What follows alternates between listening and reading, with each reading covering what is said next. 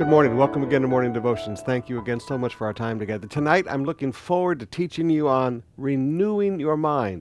After you're born again, everything becomes new, but you still have an old way of thinking. But right now, I want you to come with me to Proverbs chapter 16, verse 8.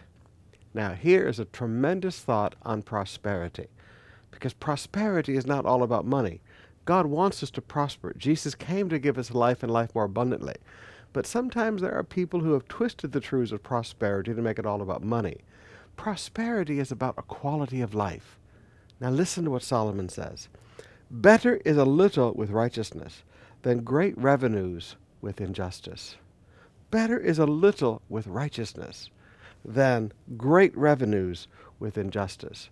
One of the things you find is that people who live their life exploiting others, people who live their life making huge amounts of money by drugs, by corruption, etc., they can have great revenues.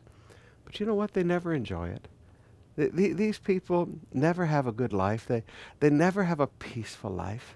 They never know the simple joys of life and family because of all of the pain and the trouble that their corrupt wealth brings them. Now, I want to challenge you today. Never compromise righteousness for money, because I'm sorry, it takes all the joy of prosperity away. Prosperity is not just about having a big bank account or having a bunch of money in your pocket.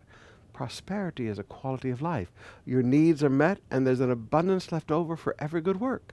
Now, if you will learn that the quality of life is just as much as part of the prosperous life as how many pesos you have, you're going to find that life is a lot simpler and prosperity is a lot more fun.